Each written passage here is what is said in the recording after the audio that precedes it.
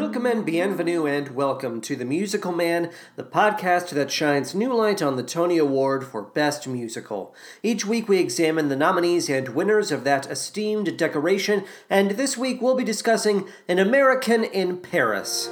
I'm yours, you're mine, and in our hearts the happy ending starts. What a lovely world this world will be, with a world of love in store for you, for me,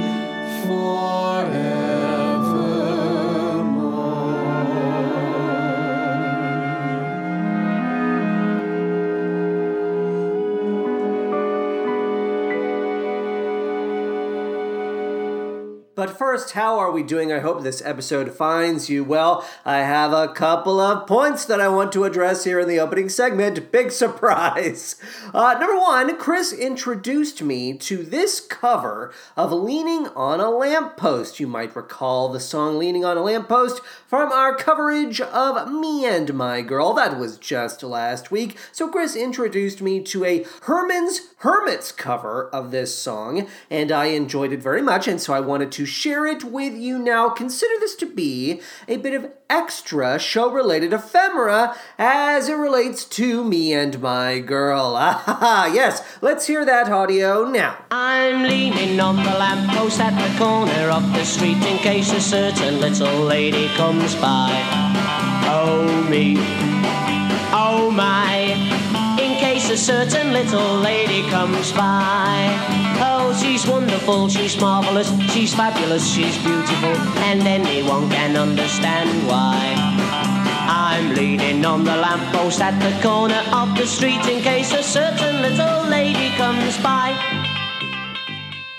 How delightful. I wasn't aware of this until now, but Lamppost was actually added to the Me and My Girl score for the purposes of the 1984 revival. The song actually first appeared in the 1937 British film Feather Your Nest, at which time it instantly became popular with audiences. The Hermits version, which peaked at number 9 on Billboard's US Hot 100 chart, thank you very much, was included as part of their 1966 film, Hold On! It's true, I'm not lying to you. And then the other big thing that we gotta talk about, the other big thing, is the 74th Annual Tony Awards nominations. Yes, those were announced just this past week. Now, I had initially planned on talking about all of the categories that related to musicals, but for the sake of time, for the sake of getting to our coverage of An American in Paris in a speedy fashion, I will simply talk about the nominees for Best Musical, okay? So if you have not already heard about this, if this is your first time hearing about this, I'm gonna be scooping you. Here's a scoop for you. Ooh, I hope you like Frito scoops. The nominees for the 74th Annual Tony Awards in the category of Best Musical are as follows: Jagged Little Pill, hooray, huzzah! Moulin Rouge, the musical, hooray, huzzah! And Tina, the Tina Turner musical, hooray, huzzah! Okay, so note, there is a big note here that I want to provide. These shows will not be eligible for podcast coverage until a winner has been chosen, okay? So those shows have been added to our Google Sheet, but they have not been incorporated into the mechanics, the clockwork mechanism of the musical carousel. So we cannot visit those shows yet. And considering there has not been a ceremony date announced for the 74th Annual Tony Awards, I don't even know when a winner is going to ultimately be declared in this category. So fingers crossed that we get that date announcement real soon. I'm very excited to see which of those shows will wind up winning the Best Musical Award. And we also have to say that The Lightning Thief, the Percy Jackson musical, has now been officially added to the Snub Club, okay? It has joined the ranks of so many shows that have not been nominated nominated for Best Musical. I was confused as to why The Lightning Thief was shut out, why it was snubbed. I know that a lot of people were very upset by that fact, considering that The Lightning Thief, the Percy Jackson musical, is technically the only truly original score, the only truly original show that could have been nominated this year. There were only 4 eligible shows that opened before the February cutoff date established by the Tony Awards body, the American Theater Wing, and the Broadway League. I hope I'm getting that right. I recorded that first episode a long time ago. I should remember all of the basic ins and outs of the Tony Awards process, you would think. But Playbill, there was a Playbill article that educated me on this point, okay? So this might help you understand why The Lightning Thief was shut out. It doesn't seem fair, but there is a technicality here that would keep that show out of the running, potentially. If they really wanted it to be out in the cold, they could use this technicality. So per Playbill, quote, if there are 5 or fewer eligible productions for Best Musical, the list of nominees can be limited to 3. This technicality was seemingly used to keep The Lightning Thief out of the mix. Though I am not necessarily one for conspiracy theories, it does seem as if there was a loud referendum on The Lightning Thief, because the Best Original Score category, I believe there were 5 shows nominated, and they were all plays. Scores written for plays. So The Lightning Thief wasn't even able to inch its way, to scrape its way into that category. It is truly shocking. Again, I am not one for conspiracy theories. I don't know what was going on in anyone's heads when they made this decision. There were only 4 shows eligible. I don't see why we couldn't have just taken a fucking second to throw a bone to The Lightning Thief. So what if it doesn't wind up winning? Just nominate everybody. Who cares? That's what I say. Okay, now we're going to move on, and we are going to address the show facts for our latest subject, An American in Paris. Show me the show facts. Oh, okay, I will. I will do it gladly.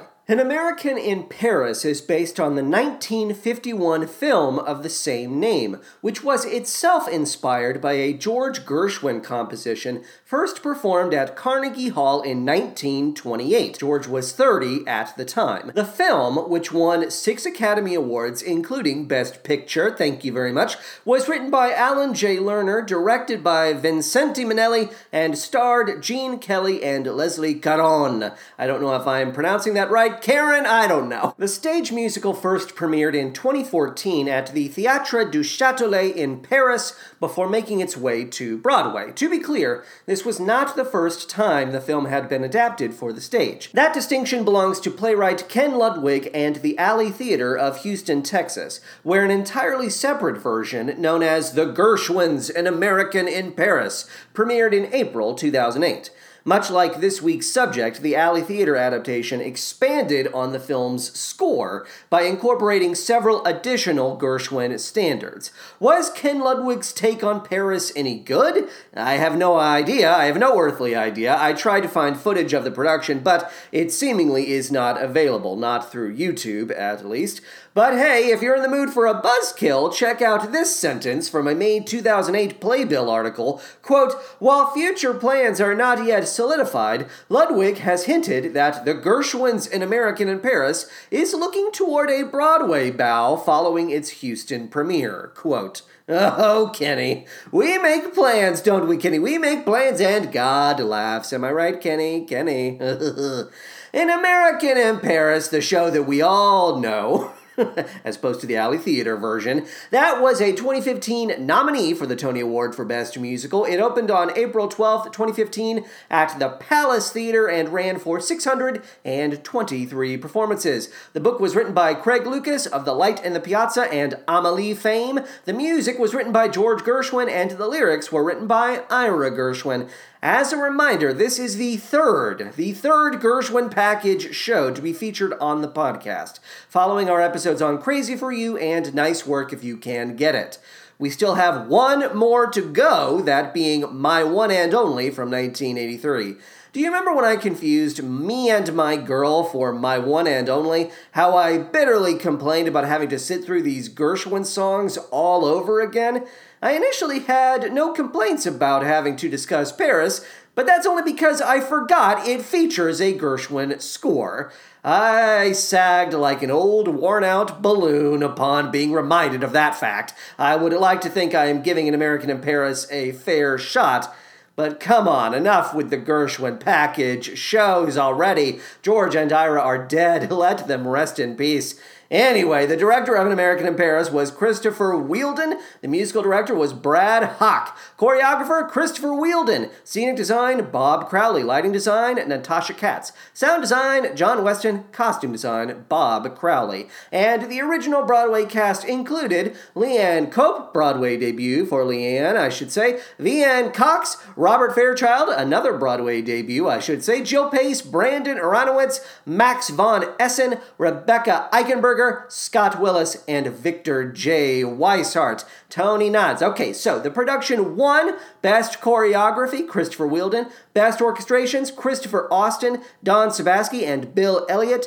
Best Scenic Design, 59 Productions, which handled the projections, and Bob Crowley. And finally, Best Lighting Design of a Musical, Natasha Katz. The production was also additionally nominated for Best Musical, of course, but also Best Book of a Musical, Craig Lucas. Best Leading Actor in a Musical, Robert Fairchild. Best Leading Actress in a Musical, Leanne Cope. Best Featured Actor in a Musical, Brandon Aronowitz. Best Featured Actor in a Musical, Max von Essen. Best Direction of a Musical, Christopher Wheeldon. And finally, Best Costume Design of a Musical, Bob Crowley. So, 12 nominations in total, 4 awards at the end of the night. Okay, let's tackle this juicy plot, shall we? A composer named Adam Hochberg takes to the stage. He spins a tale of life in Paris shortly after World War II, when those who wandered the streets were yearning for a fresh start. One such hopeful is Jerry Mulligan, a U.S. Army lieutenant who chooses to remain in Paris and cultivate his talents as a painter. Adam and Jerry meet at a cafe and bond over their shared status as American veterans of the war. Enter Henri Borel, a performer who has been working with Adam to stage a nightclub act. Henri belongs to a wealthy family of industrialists who would reject his showbiz aspirations, and so he plans to work as a businessman by day and entertainer by night. Henri and Jerry listen to Adam's latest song and decide it is far too depressing for post-war Paris. Adam disagrees. He believes it is his job as an artist to confront life's difficult truths. To that end, Adam teases Henri for not having the courage to propose to his girlfriend, whom Henri has refused to name. Despite their disagreements, the men quickly become friends.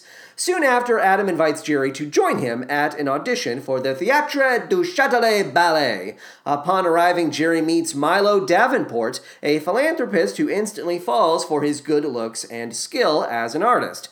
Henri's mother, Madame Borel, introduces Milo to Maestro Z, the director of the ballet company. The audition begins. Adam provides accompaniment on the piano while Jerry sketches the dancers from afar.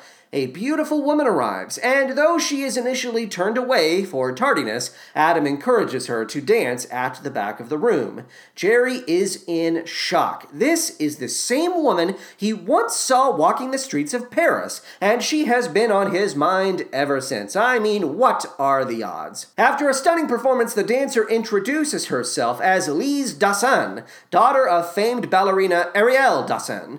Fearing she'll be late for her shift at a perfume counter, Lise proceeds to race from the audition, but not before handing Adam a flower and kissing him on the cheek. Milo announces that she is prepared to fund the maestro's entire ballet season if he is willing to meet a few conditions. Number 1, Lise must star in a new ballet. Number 2, Adam must compose the score. And number 3, Jerry must provide the set designs. Maestro Z agrees to the majority of these demands, though he refuses to hire Jerry. He already has a stable of designers working for him, thank you very much. Jerry introduces himself to Lise at the perfume counter, congratulating her on a successful audition before asking if she would join him at the Seine later that day. Lise rejects the offer only to give in after Jerry makes a scene. How mature. Shortly after he leaves, Madame Borel arrives to offer her own congratulations. Lise, as we learn, is living with the Borel family, though this has been kept a secret to avoid charges of nepotism within the dance community. I have to wonder why Madame Borel would hate the idea of Henri working as a performer when she herself serves as a patron of the arts, though I suppose the ballet has a better reputation than your average nightclub. Henri continues to struggle with the idea of proposing to his girlfriend, deciding that a letter may be the best way to address the situation. At the same time, Lise writes to her mother in a notebook, just as she has done every day since the end of the war. Lise knows her mother may very well be dead, but she cannot help but yearn for the woman's wisdom. Should Lise wait for true love or accept a proposal from the man she is expected to marry? Newsflash, that man is Henri! Ah, there is no way you saw that coming. You have been blindsided, I do say. Unbeknownst to Lise, Adam has been watching her write this letter, which is in no way weird. Adam, back off! Jerry and Lise's meeting at the Seine is a bit of a train wreck, all things considered. Ever since he first saw her, Jerry has been trying to produce a sketch of Lise that accurately captures her likeness. He suggests they meet every day for 1 hour until the sketch is complete. Lise turns him down. Jerry insists they wouldn't have to talk if she is not interested. In fact, why not pretend they are completely different people, free of the past and its burdens? Lise reluctantly concedes. He tries to kiss her, and she pushes him into the river. Despite these ups and downs, they agree to see each other the next day. The scene I'm about to describe is truly nutty, in my humble opinion.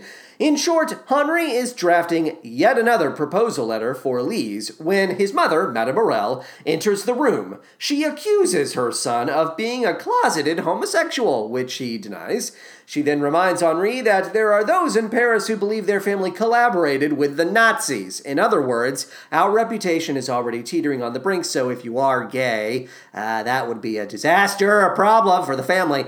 Suddenly, Mr. Borel arrives with Lise and all but demands Henri propose to her right then and there. Instead, Henri tells Lise he will soon be moving to America to run a branch of the family business. Lise states she would be willing to join Henri as his companion, which he interprets as her acceptance of a marriage proposal he has not yet made.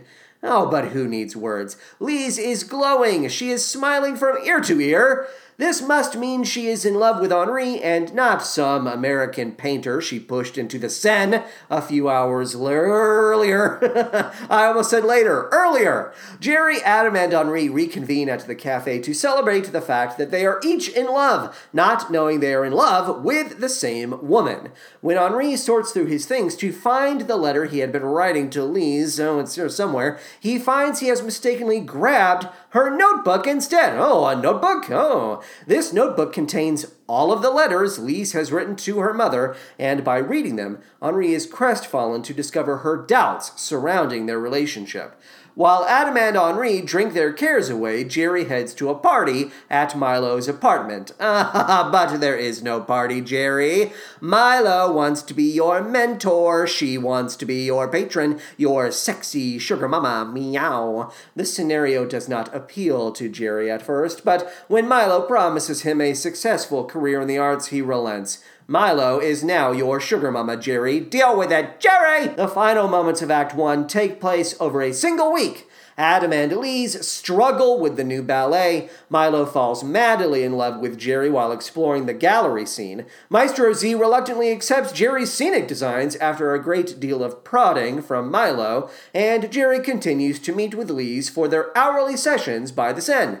Everything comes to a head when Jerry, Milo, Henri, and Lise attend the same costume party. Jerry is flabbergasted to confirm Henri's girlfriend has been Lise this whole time, and in a moment of frustration, he kisses Milo after making sure Lise will notice. Drama. Heterosexual drama. There is a lot of business and general hullabaloo in Act 2, so I'm going to try and condense as much of it as possible. I'm going to try. The Burrells announce Henri and Lise's engagement at a benefit for the ballet company. Jerry and Adam are unsurprisingly crushed. Jerry takes Lise aside and openly questions her love for Henri. She admits the engagement is rooted in a sense of honor and not romance, though she refuses to explain why.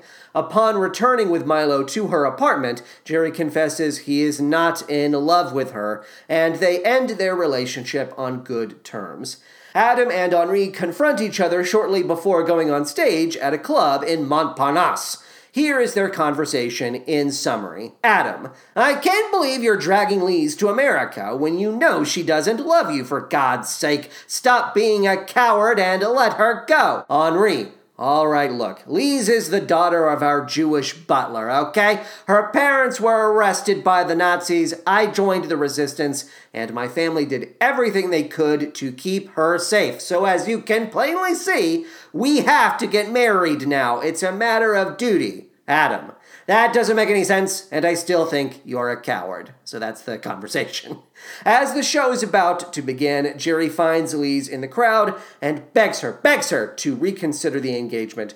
Before she can respond, Adam and Henri take to the stage and proceed to knock the socks off of everyone in attendance. Their nightclub act is incredible. But what's this? Henri's parents are in the audience. How is this possible? They hate nightclubs. As it turns out, the Burrells have been cultivating an interest in jazz. They asked Milo to recommend a hot jazz club. Milo asked Jerry for his thoughts on the matter, and Jerry, not knowing he was selling Henri out in the process, recommended the very club everyone is now standing in. I tried to tell you there was a lot of hullabaloo in Act 2. Madame Burrell is incensed to find her son is a nightclub singer, but when Mr. Burrell admits to having been impressed, she backs off. Nevertheless, Lise believes Jerry exposed Henri on purpose, and she storms out of the club. Jerry and Henri get into a fight, punches are thrown, it's a whole thing.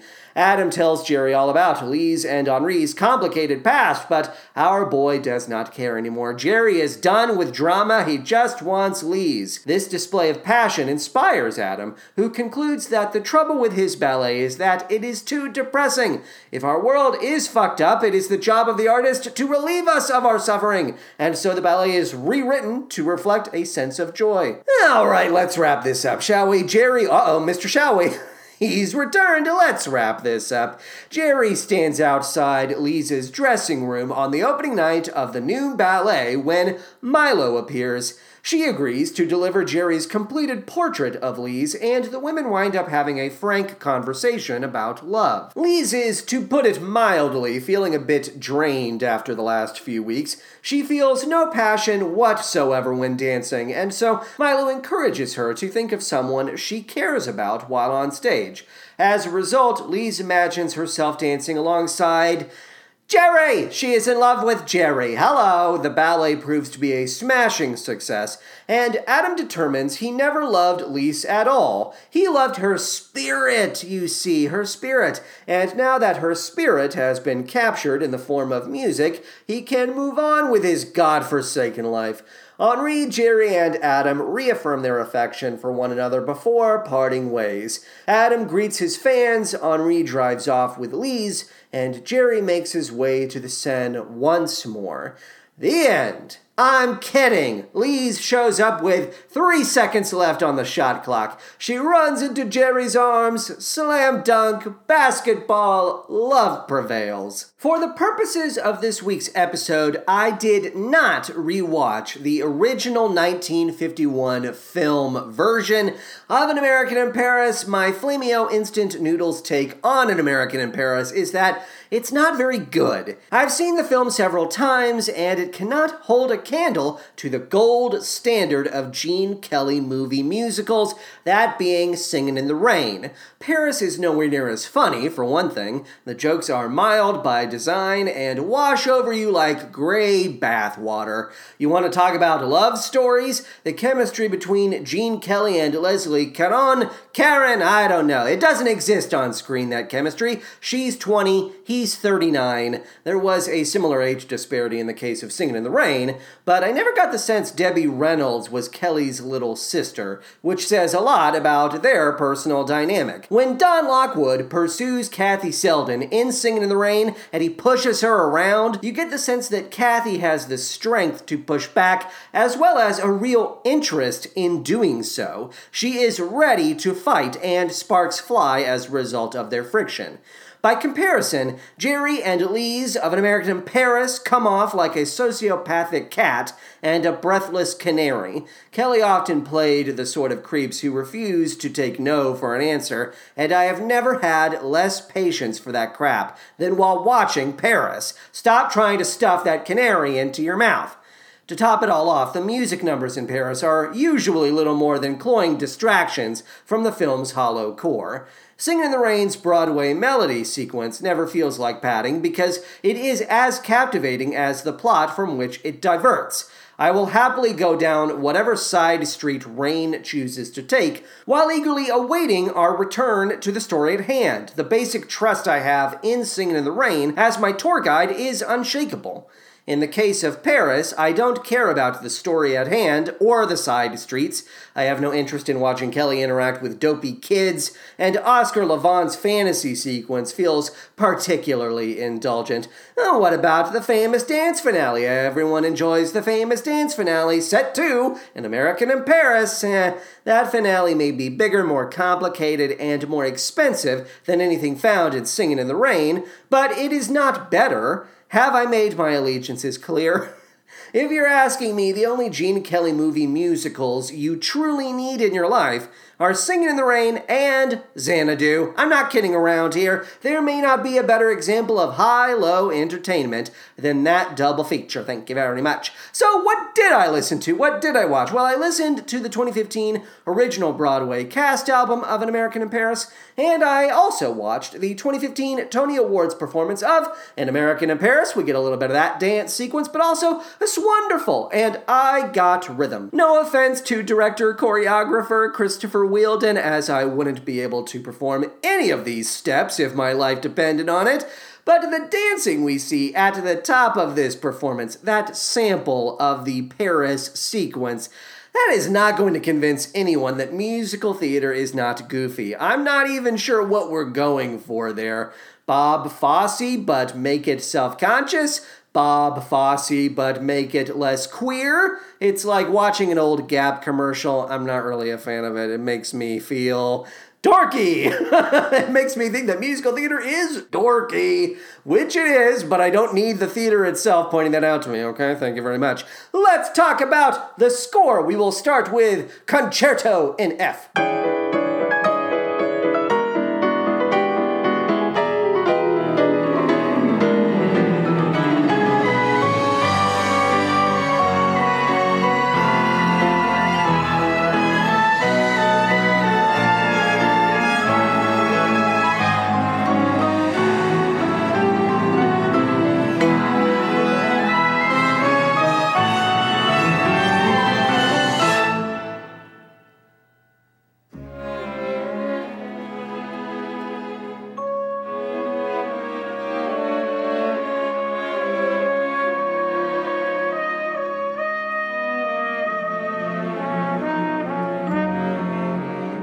Make something perfectly clear at the top of this score deconstruction of ours. Are you paying attention? I do not hate or dislike the music of George and Ira Gershwin. They were artists of unimpeachable skill. They produced a body of work so prolific, influential, and far-reaching in its appeal that we will be feeling the effects of their genius for countless generations to come. George published his first song when he was 17 and wrote Rhapsody in Blue when he was 25. He and Ira composed Porgy and Bess over 85 years ago, and it has yet to concede an inch. a single inch of cultural relevance, few people are in lesser need of my defense than George and Ira Gershwin. Now, my allegiances having been noted, I'm noting a lot of allegiances this week. I must confess a certain amount of burnout when it comes to talking about their popular standards. I have done my ruddy best to analyze how these songs have been used to extend and capitalize on the Gershwin brand.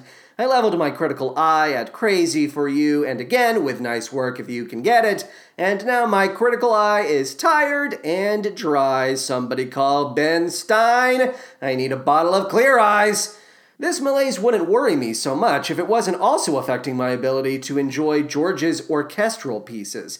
His Concerto in F has been repurposed to serve as the overture for An American in Paris, and while I cannot deny it has more personality and daring than 98% of anything written today, it struck my ear as little more than elevator music. Isn't that ridiculous? This is what the Gershwin package musicals have done to me. They have reduced Concerto in F to the level of Billy Joel's It's Still Rock and Roll to me. Oh, what's that playing in the background? It's Billy Joel's It's Still Rock and Roll to me. Should we turn it up? Nah. I shouldn't feel this way about Concerto in F, is what I'm saying.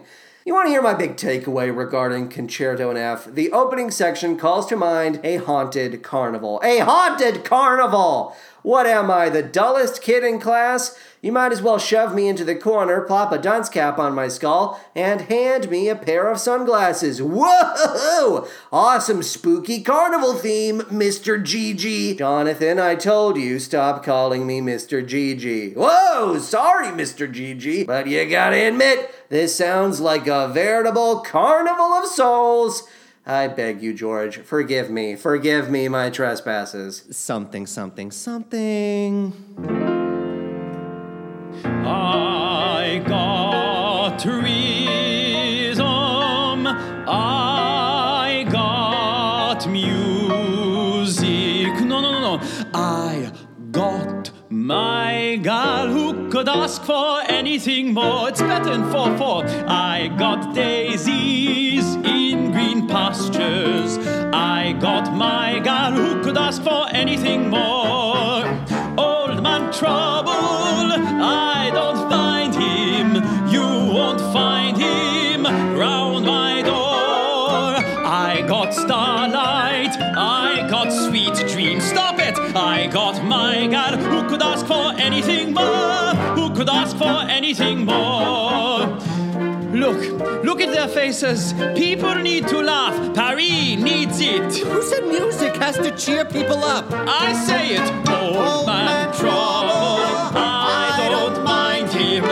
You won't find him round my door. I got starlight, I got sweet dreams. I got my gal who could ask for anything more. Who could ask for anything more? There is a healthy amount of ambition in this version of I Got Rhythm, and I appreciate that. Are we trying to do a little too much? Perhaps, but I would rather see one too many filters applied to this song than have it presented in the same old way. When I say the same old way, I picture a guy in a top hat, white tie, and tails. Hey, that's its own song. Dancing on a soundstage. Ditch the Fred Astaire, Ginger Rogers motif and try something new. Why not? Let's go. So what exactly is happening in this not-so-radical experiment with the form? We begin with the idea that in the universe of this week's subject, I Got Rhythm is a thoroughly dour song written by Adam, the resident dour composer of Paris. His lyrics are upbeat, but the melody is discordant, and so Henri is inspired to transform the number into a plucky, light-footed affair. I'm not sure if this joke makes total sense. Does Adam step into his performance knowing the music and lyrics are out of sync? Is that contrast an artistic choice on his part? He doesn't say as much. He simply gets defensive when Henri and Jerry call him out. I mean, you're writing for nightclubs, Adam. Get defensive on your own time, huh? So the joke doesn't work. Not a big deal. What really pops is how the song is used to highlight both the patriotic spirit of the French people and the fear that lingers in the wake of World War II. When a sudden electrical outage brings the number to an immediate halt, everyone at the cafe assumes the worst. Is this another bombing? Once their fears have been alleviated, the group goes into a routine straight out of Stomp, and the do-it-yourself orchestra soon gives way to a roaring recitation of Les Marseillaises. Yes, that's how you pronounce it. Les Marseillaises. Da-da-da-da-da-da-da-da-da. The whole thing is totally over the top, and I found it to be ingratiating as hell.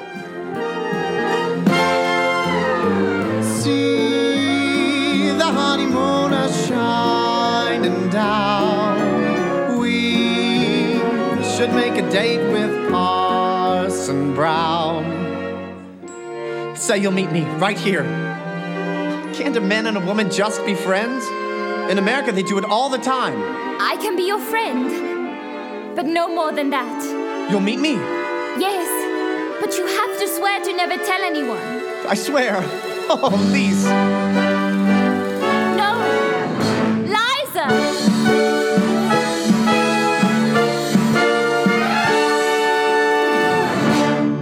I had a recurring thought while listening to the OBC album for Paris, and I figure now is as good a time as any to bring it up. Robert Fairchild sounds a lot like Matthew Broderick, and it is causing me to squint. Broderick was a lead in Nice Work If You Can Get It, as I'm sure we all remember, and his is a voice you don't soon forget. Reedy, thin, it's a voice without a chin, I say this as a relative fan of Matthew Broderick. I could listen to him burp and bleep on the producer's album all the livelong day, but I am not in the market for a derivative of Broderick. No thanks. Can you imagine a multiplicity scenario where all of the men in your show sounded like this? The idea sets one's teeth on edge, but we should talk about the song you heard nary a moment ago, yes? That being Liza. We're getting a taste of that gendered crap I don't care for at all, where a woman says no in the face of a man's request, and the man chooses to hear not yet. I will never understand how this behavior was once considered charming, or why we were expected to view it as such in the goddamn year of our Lord, 2015. You see, Jerry wants to refer to Lise as Liza, but she doesn't like that. Don't worry, she'll give in eventually. It's all part of the chase. Give me a break. The only thing worse than romanticizing basic harassment is having your characters give into it. Oh, fine. No, not fine. If a person cannot respect a simple boundary, it is because they do not respect you. Go out with me. No. Kiss me. No. Go out with me. Kiss me. Marry me. Blow up your life. Fine. Not fine. It's wonderful. Marvelous. She should care.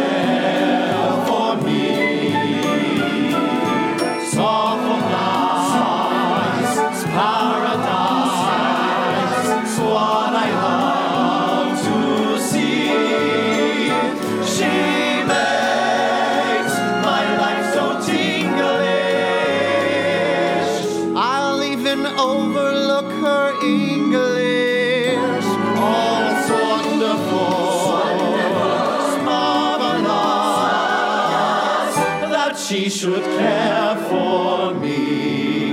What the hell are you guys doing in my song? It's my song. We all must be in love. She's made my life so glamorous. You can't blame me for feeling amorous. Oh, it's wonderful, marvelous, that she should care.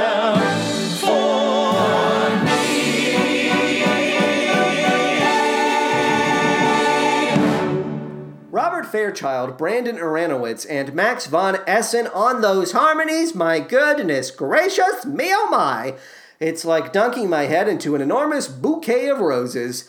This arrangement of Swanderful, which we can credit to Rob Fisher, allows the song to graduate from blandly pleasant to triumphant and rapturous. We're moving beyond glassy black and white and straight into dazzling pastels. Put another way, I can actually hear a POV in this take. we have found a way to make room for acting in a Gershwin song, which I never thought was possible. I mean, it's no soliloquy from Carousel, but we're not putting church mice to sleep either. Too many people sing Gershwin as if they are putting church mice to sleep, and I won't stand for it a minute longer. Those mice are fine. Have you seen their beds? They sleep in walnuts, toasted walnuts, and use cotton balls for comforters. Those mice are fine. It's wonderful, it's marvelous. Oh, come on, get some life in it. Shall we dance or keep on moping? Shall we dance and walk on air? Shall we give in to despair? Or shall we dance with never a care?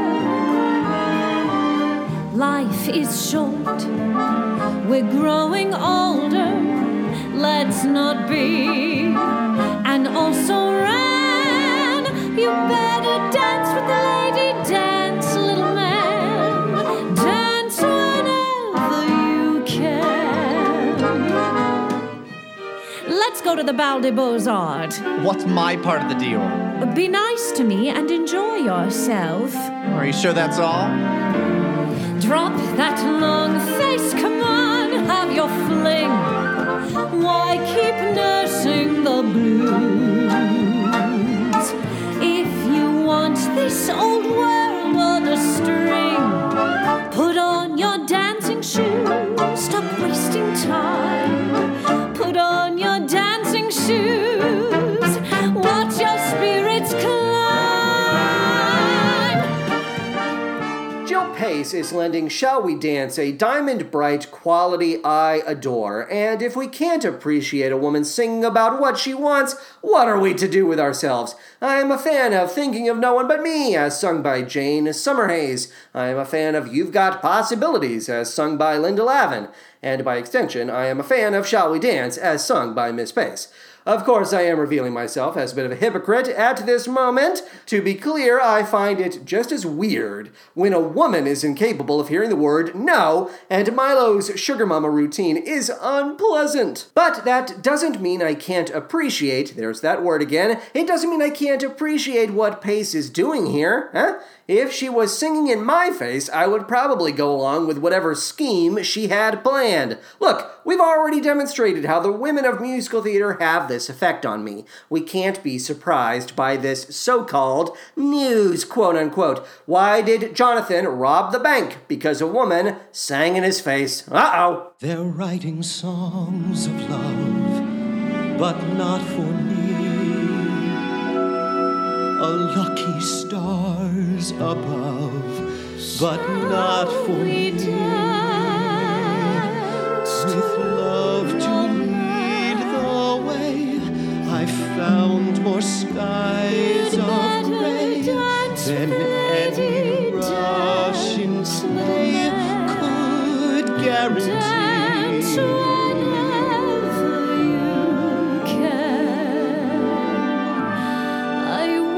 A fool to fall and get that cares. Hi ho, alas, and also lack a days. If I can't dismiss the memory of a kiss. You'd better dance. I guess she's not Dance whenever you can. It all began so well, but what an end. This is the time a fella needs a friend, when every happy plot ends in a marriage knot.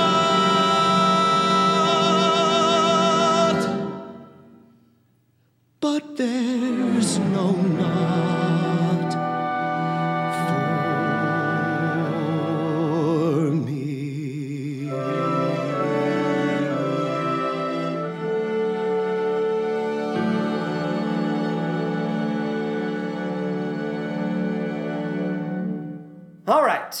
Okay, I'm cracking my knuckles over here. I've got a bone to pick, and that bone is shaped like a banana. Listen up, Rob Fisher, because I am 100% placing this banana bone at your feet. Banana bone. I am angered and I am appalled. I am angered and appalled by this arrangement of But Not For Me because it is missing a key ingredient. There is a void here, a banana-shaped void. A lot of things shaped like bananas, okay? What happened to the following lyrics, Rob? Quote, I never want to hear from any cheerful Pollyannas who tell you fate supplies a mate. It's all bananas, quote.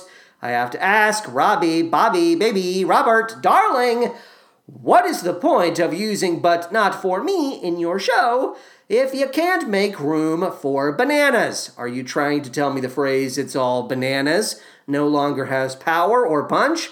Did you learn nothing from Jodie Benson in Crazy For You or Kelly O'Hara in Nice Work If You Can Get It? I like what Aranowitz is doing here. I like it a lot. I believe he could do a hell of a lot with the phrase, it's all bananas. It's all bananas is far and away my favorite Ira Gershwin lyric, and pretending as if it never existed is a ghastly decision on your part, Rob. Oh, let's cut to the chase. Let's get to the best part. The bananas are the best part, you fool.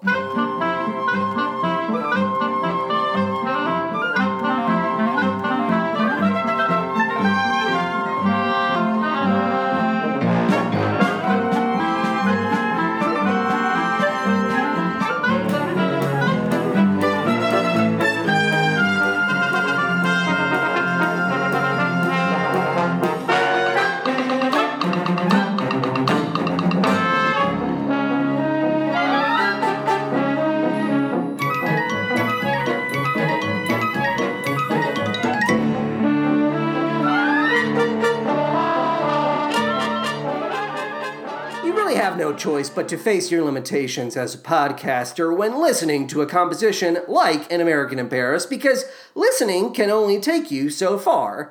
There was a time when George Gershwin's music would have stood on its own, but ever since 1951, that music has come to be associated, linked, really, with the Technicolor visuals of the film.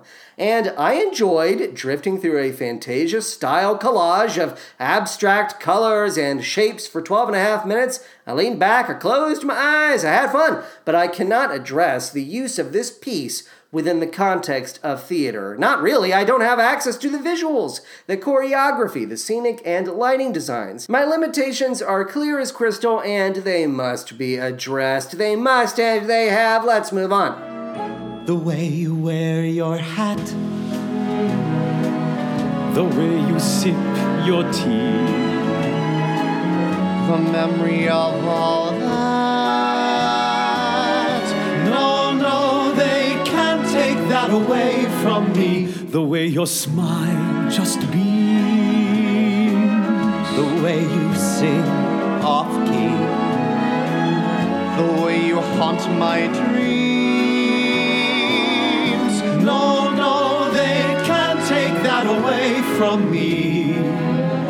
We may never meet again on the bumpy road to love. Still I'll always keep the memory of the way she holds her knife, The way she danced till 3. the way she changed my life. No, they can't take that away from me. No, they can't take that away from. As presented by this week's subject, They Can't Take That Away From Me reaffirms the love Jerry, Henri, and Adam feel for Lise as well as each other. And isn't that comforting? There's been quite a lot of nasty posturing among men as of late, and it relieves my anxiety to hear these guys being vulnerable. These are good boys for the most part. Hey, remember when Henri's mother accused him of being gay? And he was like, well, I'm not, and then it presumably never came up again? What was that all about? Ooh, write this down. We should have the mom accuse Henri of being gay. Why? It'll be, dramatic. And what would be the point? It would be dramatic. Write it down, intern. Write it down. Jerry! That does it for our deconstruction of the score for An American in Paris. And now we are going to hear from our sponsor, 5678. Take it away, 5678.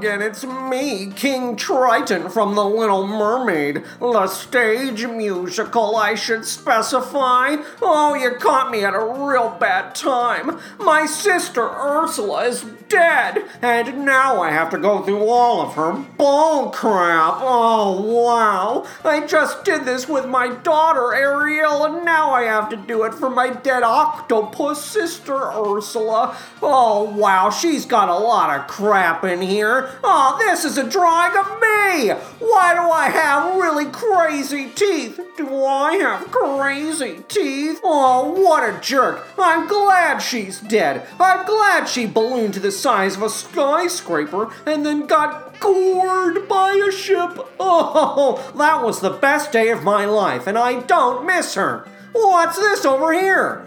Oh, it seems to be a recipe for a chai latte using, what's this? 5678 coffee? Wait a minute, a coffee chai latte? That sounds crazy. What's this in the corner? A message? That I might as well read out loud, I suppose. Get a load of this, listeners. My stupid sister wrote a note at the bottom of this stupid recipe for a stupid chai latte that uses coffee? That doesn't make any sense. Let me read this out loud right now, having never done it before. This recipe is for my brother, King Triton, whom I love very much. Oh, wow. I thought I was going to be rooting through, dead eel skeletons. Oh, that's the only thing that I knew my sister liked. And to be fair, there are millions of dead eel skeletons hanging out in this cave. And a lot of slinky negligee. Oh, I don't want to think about my sister that way. But I didn't expect to see this heartfelt note. Wow, 5678 coffee was already my favorite brand, and now it's a link to my dead sister, Ursula. Oh, you can count on me, Ursula. I won't bad talk you anymore. I won't, I swear. And you can count on 5678 coffee to pick you up when you're feeling down, like I am. Maybe I can make this chai latte, even though that is stupid that she would use coffee in a fucking chai latte. Oh, what am I doing? I'm bad-mouthing her again. Seems like some habits are hard to break. 5678 coffee, you can count on it. You can count on me, sis. I love you very much. Ew, all this lingerie smells. Final thoughts regarding An American in Paris. I have never been able to apply a Goldilocks analogy to one of our subjects, but I think the time has come. Here we go. In the pantheon of Gershwin package musicals, Crazy for You is too corny, An American in Paris is a smidge too self-serious and convoluted, and Nice Work If You Can Get It is just right. No one is more surprised by this conclusion than me. How will my one and only factor into my Goldilocks analogy? It won't, is the answer to that question. The Goldilocks analogy operates on the rule of three, and a fourth Gershwin show would necessitate finding another analogy, all right? Stay tuned for updates, I suppose.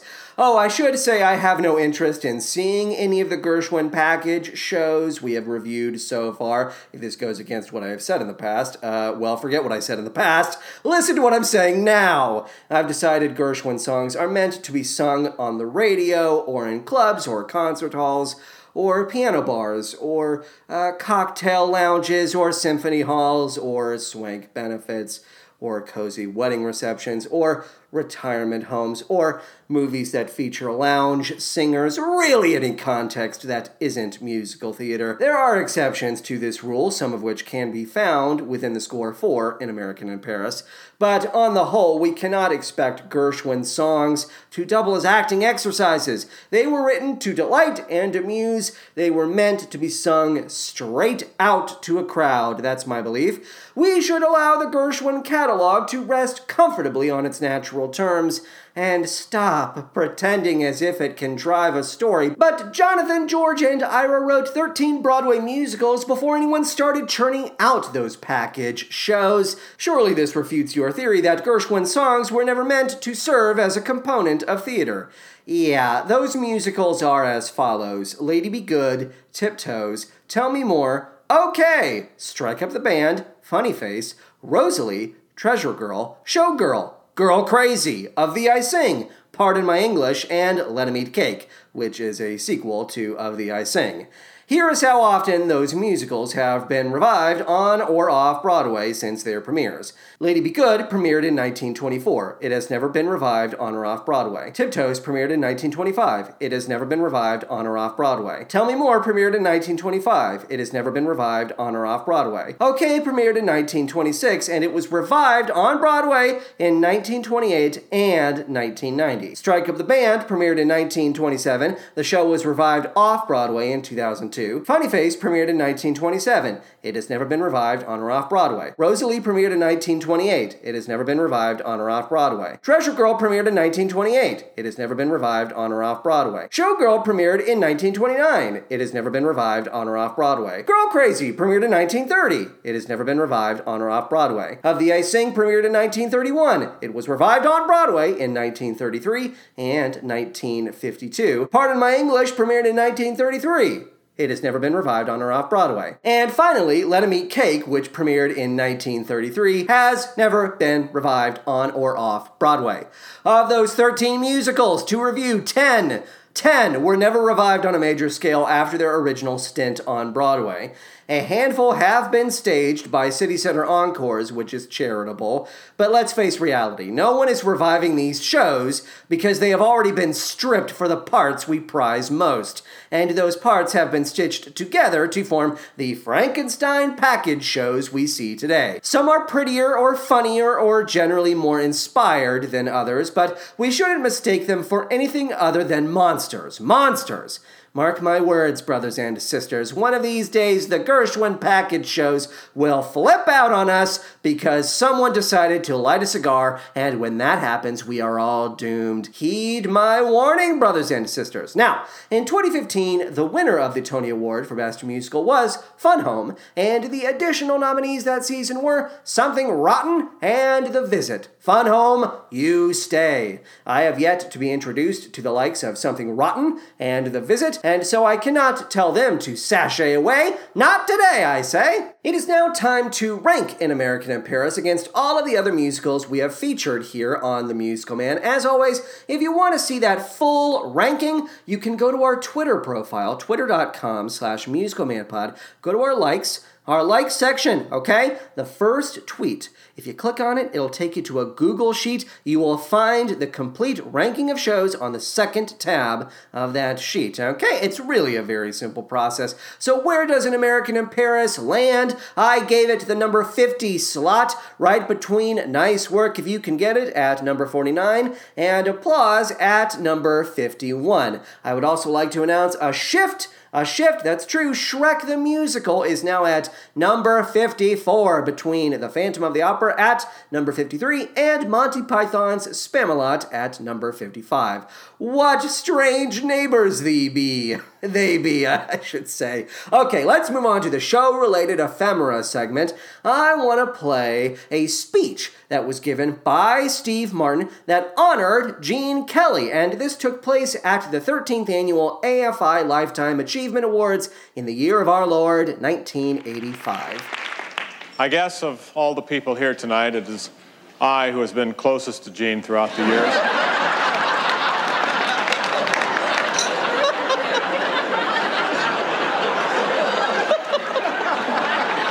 I remember it was the early 50s, and Gene and Stanley Donen were directing a film, and I dropped by to see my pal Gene. And they were very glum and kind of depressed. I said, "What's the matter?" And they said, "This damn weather.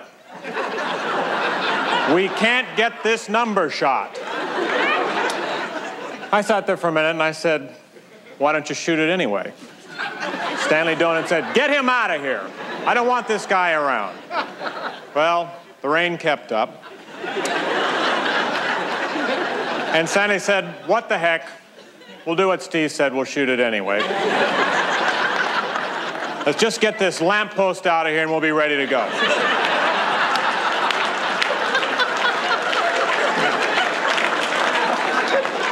I said, "Leave the lamppost."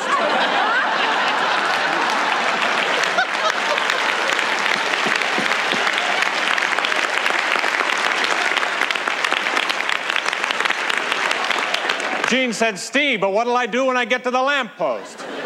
I said, "Swing around it a couple of times, make it like a big deal." The rest is history. That film was On the Town.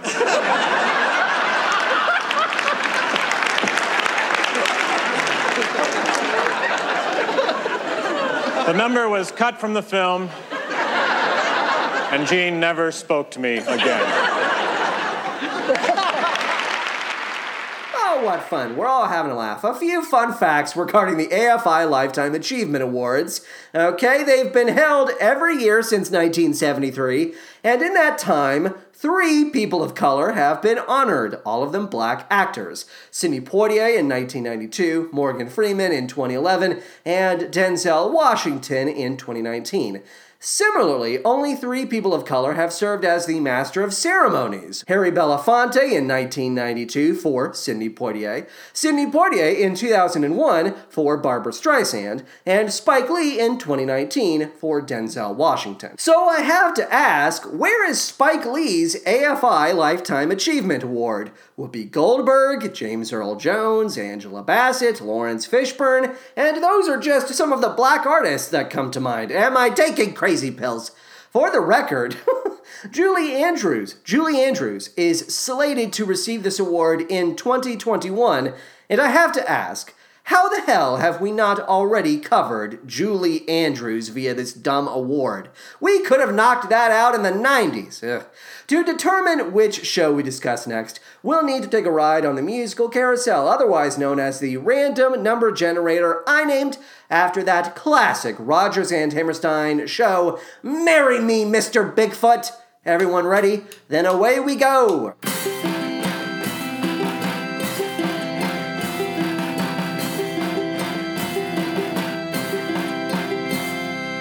Delightful. Okay.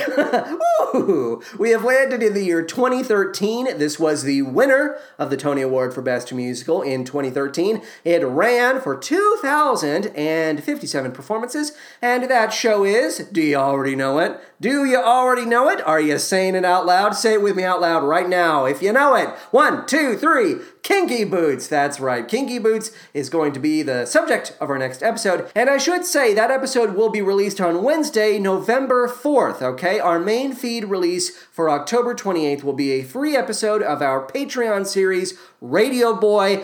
I will only say this, I took a week off from work, and so I really do believe that I will need this coming week to catch up on everything, and I would just like to free my mind a little bit, and I want to give Kinky Boots the attention that it deserves, so that is why we're going to take a week off from the main feed. We're going to fill that slot, that void, with that free episode of Radio Boy, and then we will be back with Kinky Boots on November 4th, okay? All right? Fantastic. Go to patreon.com/musicalmanpod to find out how you can support the show financially. As a reminder, 100% of every monthly payout is donated to the Black Lives Matter organization. You can donate $1, $3, $5, or $10 a month.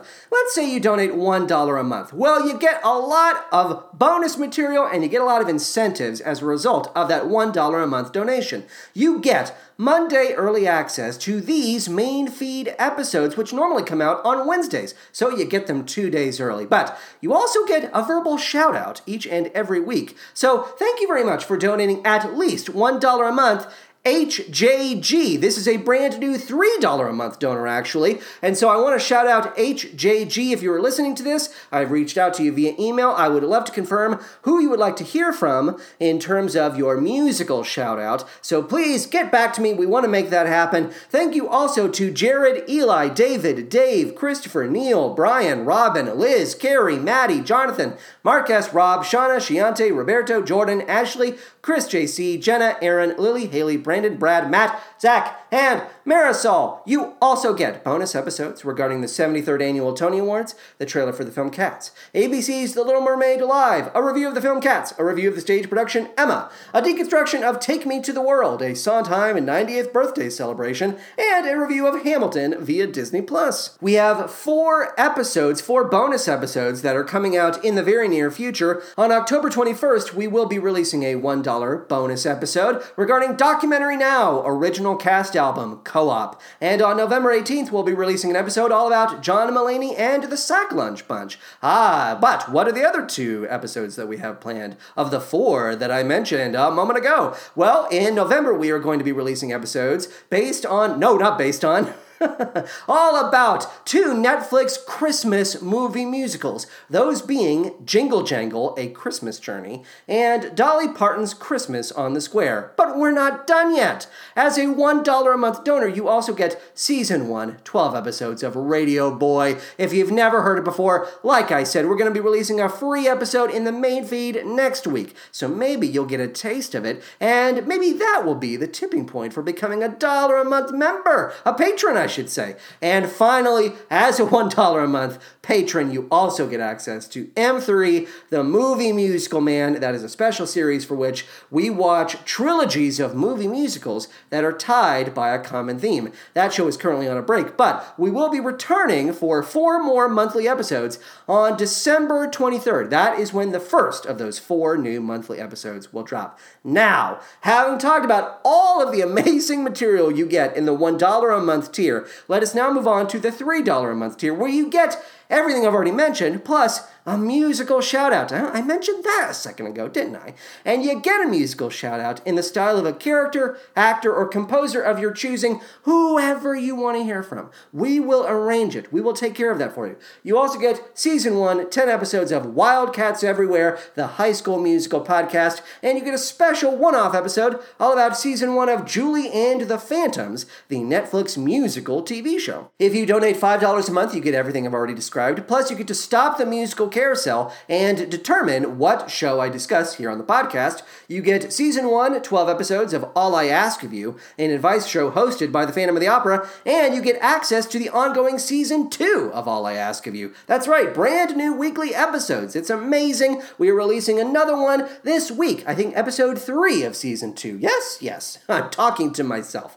We also will be offering to our $5 a month patrons access to our Broadway in Chicago review series, and you also get Shout About It Volume 1 and 2. That's right, Volumes 1 and 2 of Shout About It. This is a collection of 5, 6, 7, 8 ads and musical shout-outs from the first 50 episodes of the podcast. So all of those musical theater characters, actors, and composers, we have gathered together all of that audio and we have put it together in 2 volumes for you. Finally, if you donate $10 a month, you get everything I've already described, plus access to Season 1, 12 episodes of The Snub Club, for which we talk about Broadway musicals that were never nominated for the Tony Award for Best Musical. Shows like The Lightning Thief, the Percy Jackson musical. We have not actually covered that yet. Will we be covering it in Season 2? Yes. If you're listening to the show via Apple Podcasts, please take a minute to write a 5-star review. We currently have 34 5-star reviews,